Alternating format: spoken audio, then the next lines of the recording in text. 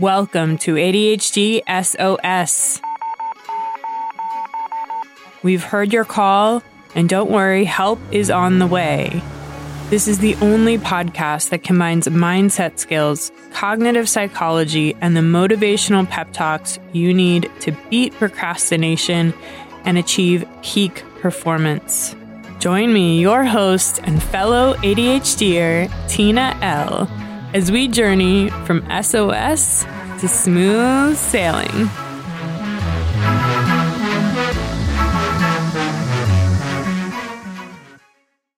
Welcome back, SOS Squad. Today we're talking about how to stop caring about what other people think and start getting things done.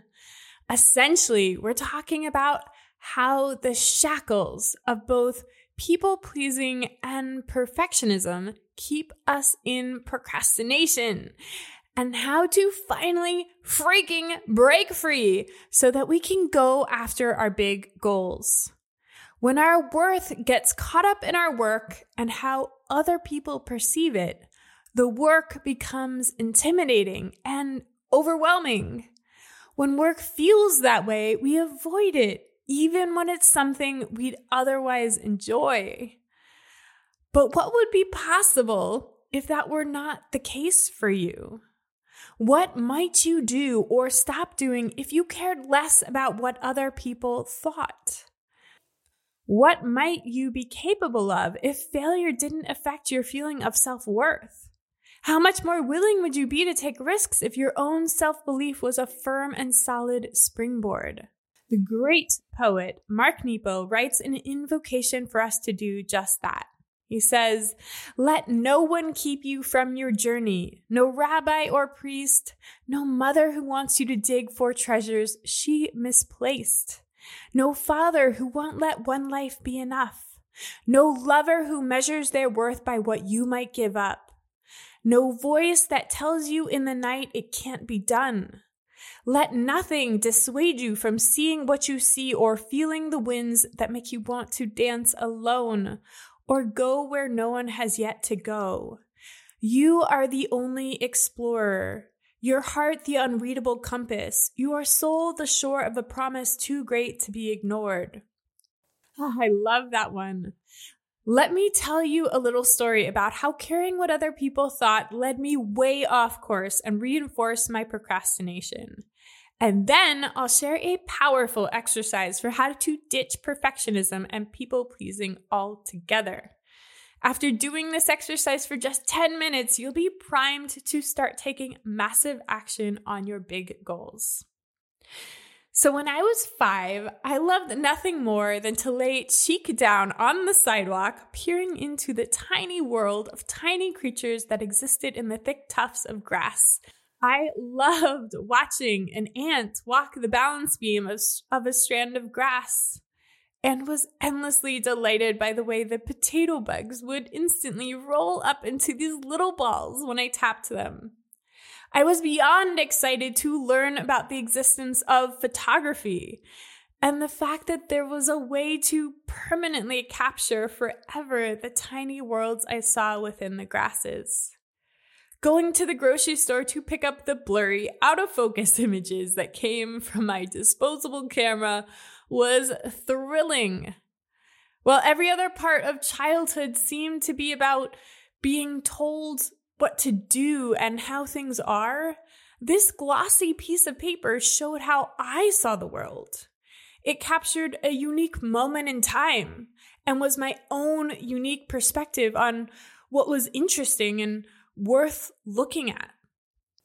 Soon I would become obsessed with capturing water droplets, the veins of leaves, and the intricacies of my dog's outstretched tongue while he slept. I loved getting lost in the details of my world and the things it seemed nobody else noticed. But then something happened around the age of 11.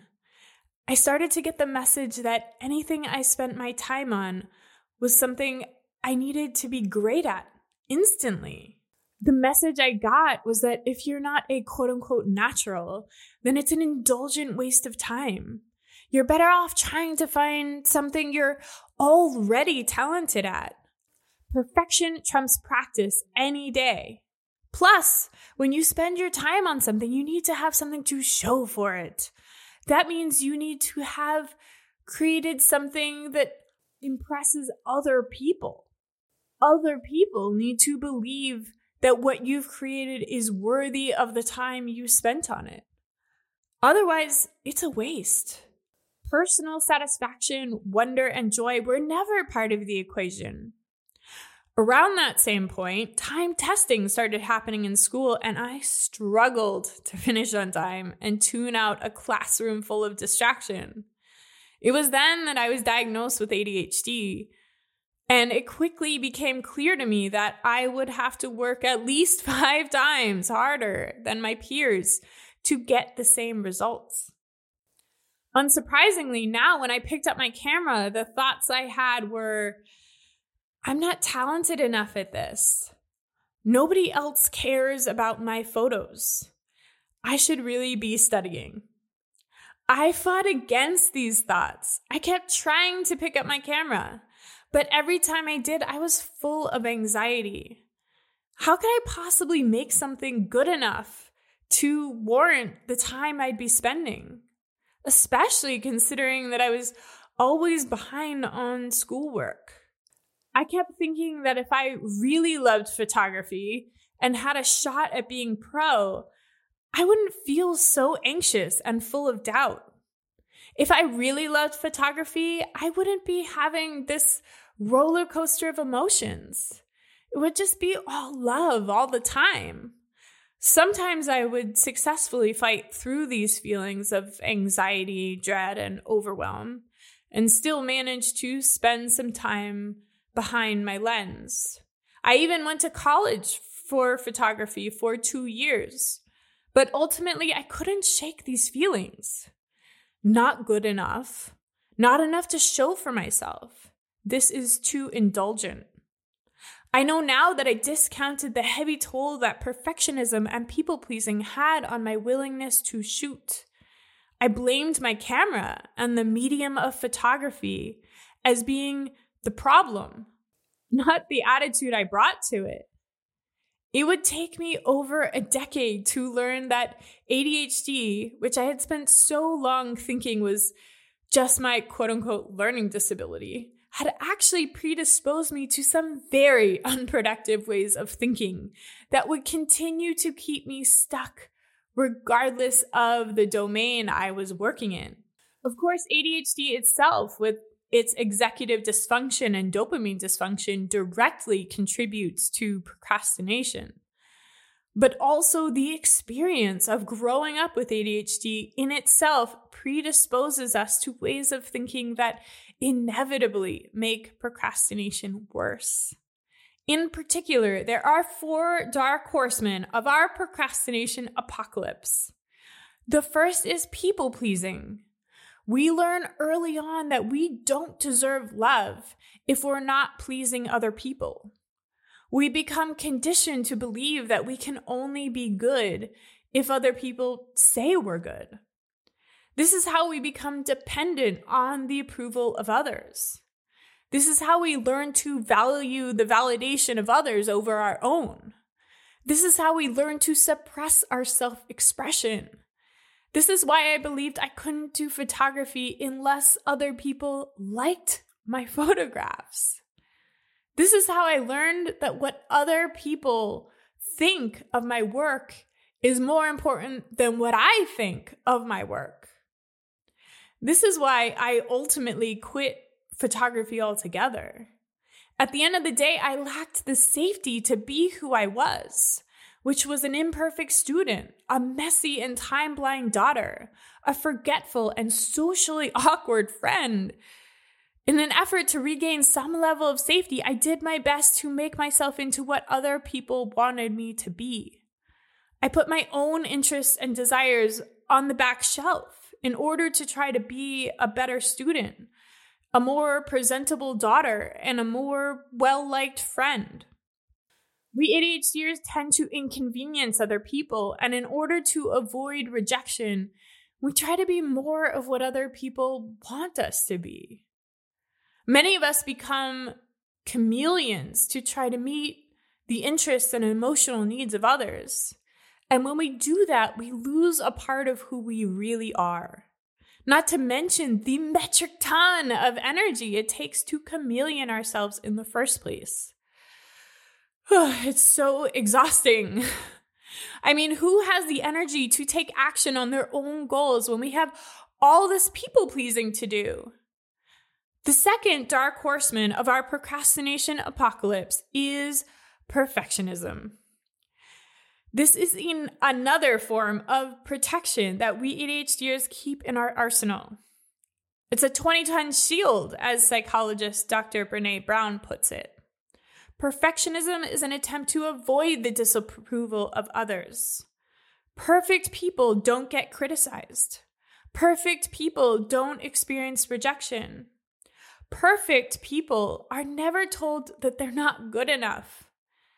Except for the fact that perfect people don't take action. Because that's the only way to stay perfect. Don't put yourself out there. Don't take a chance. Don't make yourself vulnerable to the opinion of others. In my mind, I got to remain a great photographer as long as nobody told me otherwise. Don't take pictures and don't show them to other people, and then you'll stay a perfect photographer. But the thing is that then I wasn't a photographer at all, of course. I was someone who wished I was. I was someone who thought about my potential to be great. But in the end, I was too scared to put in the time and the reps it would take to get me there. Because if you want to be great, you have to spend a ton of time being not great. And that is super vulnerable, especially for someone who was already experiencing criticism in all areas of her life on the regular. My childhood was a constant feeling of not measuring up. Did I really want to be exposing myself to more of that? I mean, no, especially with something I treasured. Absolutely not. I wanted to keep it a treasure, all wrapped up and safely put away, immune from the critique. I can distinctly remember when I decided I would quit photography for good. It was during the final of my freshman year of photography school. You had to share your final project, a series of images in front of the class, and then your fellow students would critique you to your face in front of everyone. I remember thinking, oh, hell no. F this. I am not exposing myself like that. I felt so unsafe. And I can see now how it was the 18 years of ADHD, 18 years of trying to cover up my shortcomings, 18 years of feeling like I would fail no matter how hard I tried. It was those 18 years that made me feel like my life was in danger that day. The third dark horseman of our procrastination apocalypse is shame. Whereas guilt says we did something bad, shame cuts deeper and says we are bad. We get shamed by our caregivers and teachers, intentionally or unintentionally. And then, believing that our caregivers are right, we also become shaming, invalidating, and rejecting of our own emotions, our own beliefs, our own truth.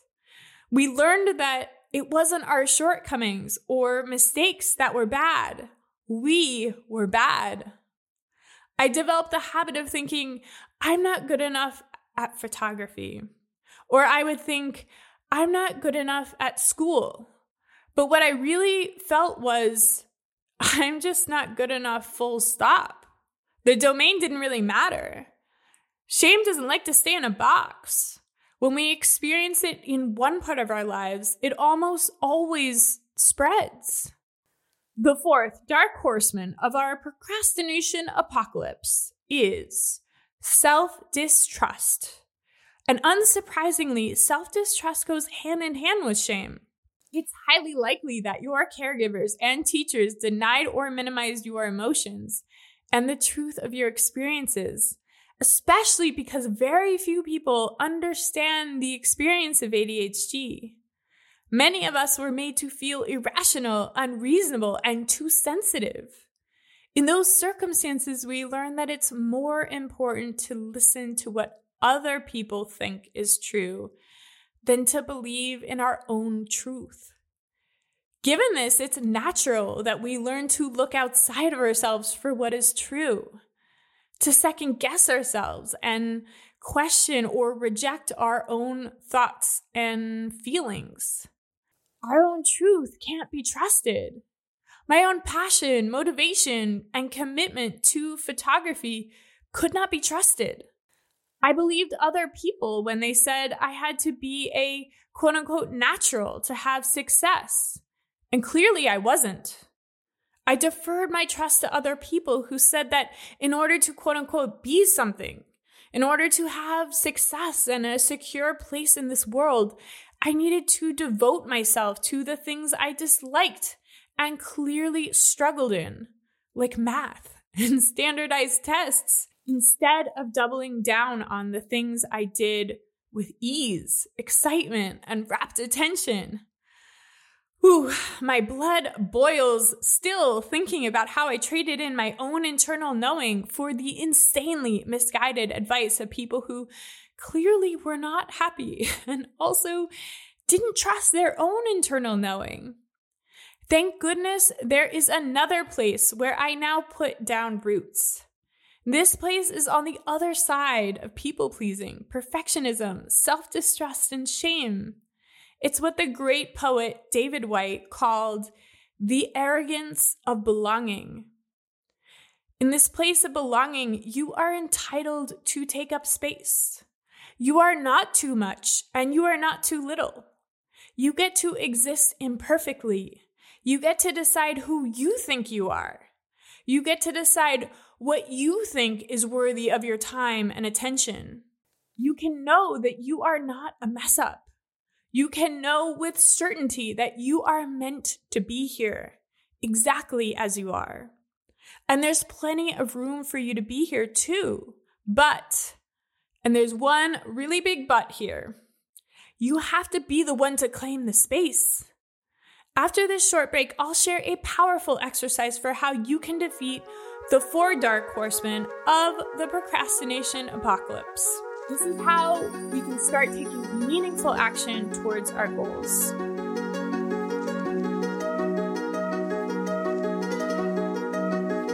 Want to know an awesome ADHD hack? Become a follower of the show, and new episodes will be served to you automatically when they become available. No need to remember to have to go looking for new episodes. Fresh survival strategies will be delivered straight to the homepage of your favorite player.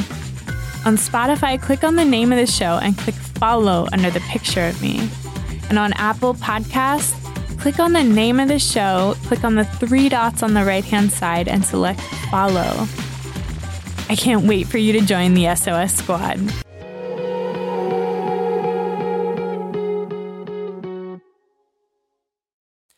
So now we know the identity of our 4 Dark Horsemen of our procrastination apocalypse. People-pleasing, perfectionism, self-distrust, and shame. And we have some ideas about how they likely came into our lives. Now, I'm excited to share with you this powerful exercise that you can use to defeat your Dark Horsemen and start taking real action. The exercise I'm about to describe comes from the amazing writer Elizabeth Gilbert. It's called Name Your Fear. We are going to let our fear have a voice. This exercise has 2 parts. In the first part, we'll be writing a letter from our fear. Here's how it works. First, you write, "Dear," and your name. "I am your fear, and this is what I want to tell you." Now you let your fear speak without criticizing or interjecting. Many of us fear our fear. We're scared that if we let fear speak, it'll never shut up. Maybe it'll even swallow us whole. But what is surprising and surprised me when I did this exercise is that the list of things fear has to talk about is actually really short. And when we see that for ourselves, Fear goes from being this big, scary monster to more of a little angry gerbil. The little guy is so much more manageable.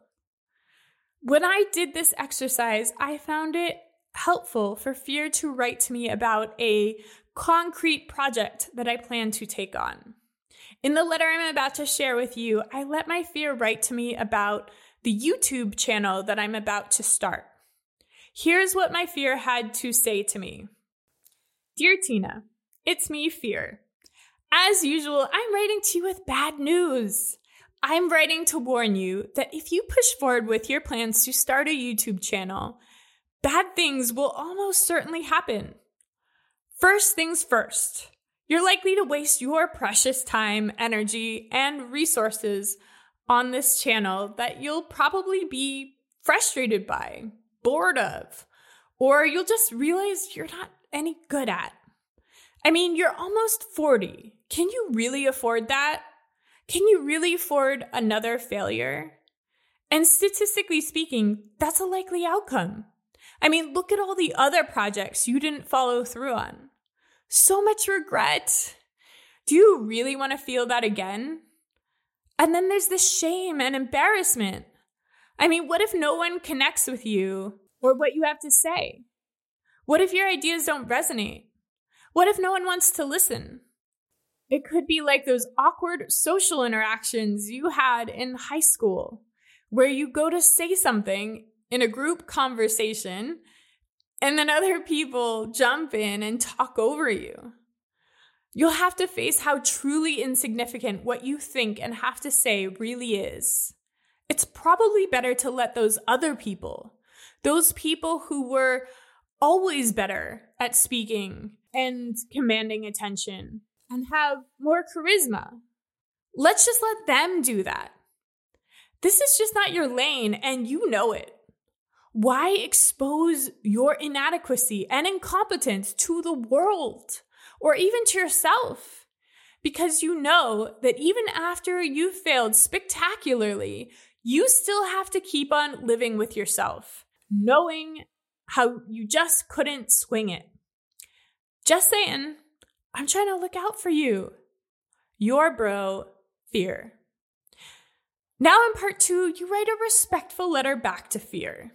This is your higher self responding to Fear. This is my response to Fear. Dear Fear, wow, that was harsh. But I want you to know that I hear what you have to say and you're allowed to be here. You can come along for this wild ride I'm about to set off on. I'm inviting you to join because frankly, I know you'll come along no matter what. And you will only get louder when I try to ignore you. I fully expect you to shout at me from the backseat like an annoying younger sibling in that annoying voice of yours. I told you so. Oh, what an idiot. How did you ever think you could make that work? But these days, because I expect you and allow you to be here, something interesting happens. It's easier to turn the volume down on your screechy, annoying little voice. You're still there. I expect that you'll always be there. But you become background noise. I have some powerful friends that speak to me with much more clarity. They go by the names of determination, willingness, and possibility. These are my besties, my ride or dies, and they're the ones that will be riding shotgun with me on this new venture. They read your letter too, and this is what they have to say. On the matter of wasting my time and resources, I am a human being existing in time. I am never wasting time. Likewise, I believe, as Nelson Mandela said, I'm either winning or learning. I can't guarantee a win, but I can guarantee that I'll learn, and that from that learning, I'll be a wiser human with better odds of success in the future. Yes, I have a graveyard of unfinished projects, but it's also no coincidence that I am a multi-talented person as a result. Nothing wasted. I am always refining my abilities and always getting closer to my truth. Next, let's address shame and embarrassment. I get to create a boundary here. I get to create the rules of the game I'm playing. And I get to decide that there's no shame in my game. If shame and embarrassment arise, I can remind them of my boundaries and show them the door. I don't allow shame and embarrassment in my house. All they do is muddy up the rugs, eat all my food, and leave the dishes out for me to clean. No, thank you. And I don't expect myself to be a quote-unquote natural at things I haven't practiced yet. Maybe people won't listen when I speak at first. Maybe my ideas won't resonate at first. That's all okay. I get to choose what that means. I get to decide that what that means is that I need more practice. Not that I'm a fundamentally uninteresting or uncharismatic person. I get to be the one who makes the meaning here. You're right, this is not my lane. This is not like anything I've ever done before. And that's what makes it so exciting. I promise to be patient with myself. I promise to allow myself to fail without piling on shame and embarrassment. And I promise myself I won't do it alone. I'll keep my besties close. Determination, willingness, and possibility, they have my back. In the meantime, Fear, I appreciate your concern, and I know you mean well, which is why I'm allowing you to come along for the ride. But I'm turning the volume on you way down so that my besties and I can rock out and truly enjoy the journey. Yours truly, Tina. When we let fear run the show, it has a way of crowding us out. It tells us that we shouldn't pick up the camera because we're not already good enough. And we shouldn't risk criticism. It clouds over the bright sky of possibility with thoughts like, I'll embarrass myself, I'll waste my time, and every version of not enough, not talented enough, not smart enough, not focused enough. When we speak back to fear, we reclaim our space. We stand firmly in the arrogance of belonging. When we allow ourselves to arrogantly belong to this world, we get to be imperfect and not be ashamed of that. We get to love doing things for the sake of doing them and not for the approval of others. We get to mess up and try again and again and again without feeling like we should just be getting it right the first time. We get to trust in the pull of our own hearts, even when it goes against what other people think we ought to be doing. When you reclaim your space, you get to decide. You get to decide what's worth your time and energy. You get to decide that you're learning and not failing. You get to decide to have your own back. You get to decide that your own opinion of yourself matters more than the opinion of others. You get to decide to trust in your own knowing. And when you do this, you expose those 4 dark horsemen of your procrastination apocalypse: perfectionism, people-pleasing, shame, and self-distrust for the little angry gerbils that they actually are. And now it's time for the rescue recap. When it's sink or swim, remember these key takeaways.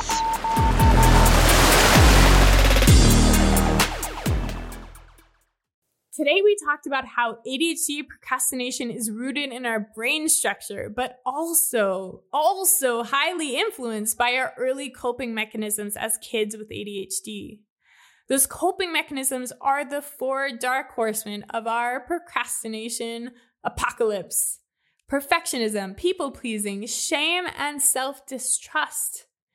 These 4 dark horsemen lead to procrastination because when our worth gets caught up in our work and how other people perceive it, the work becomes intimidating and overwhelming. When work feels that way, we avoid it. Procrastination is the inevitable result.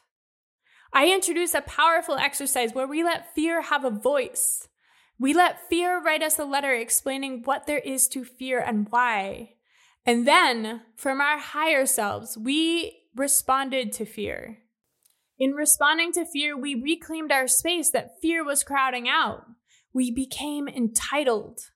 As the great poet David Whyte says, we took on the arrogance of belonging to this world. And from that place, we can regain trust in our own knowing, our own inherent value, and our own resilience. So here's the challenge I want to leave you with for this week. Go ahead and write that letter from fear. Choose a challenge you're facing or something you've been avoiding, and let your fear speak its mind. Notice that when you let fear have a voice, what it has to say is limited in its content and in its scope. Expose it for the little angry gerbil it really is, and then access your higher self. Lean into the part of you that knows how powerful and capable and resilient you really are, and speak back to fear. Let fear know who's really in charge and the reasons why it's safe for fear to take the back seat in this venture. I am rooting for you and I love you. SOS Squad, over and out. Do you have a question about ADHD or an issue with productivity that you'd like to hear discussed on the show? I would love to throw you a lifeline. Send your SOS message to ADHDSOSpodcast@gmail.com. That's ADHDSOSpodcast@gmail.com. I can't wait to hear from you.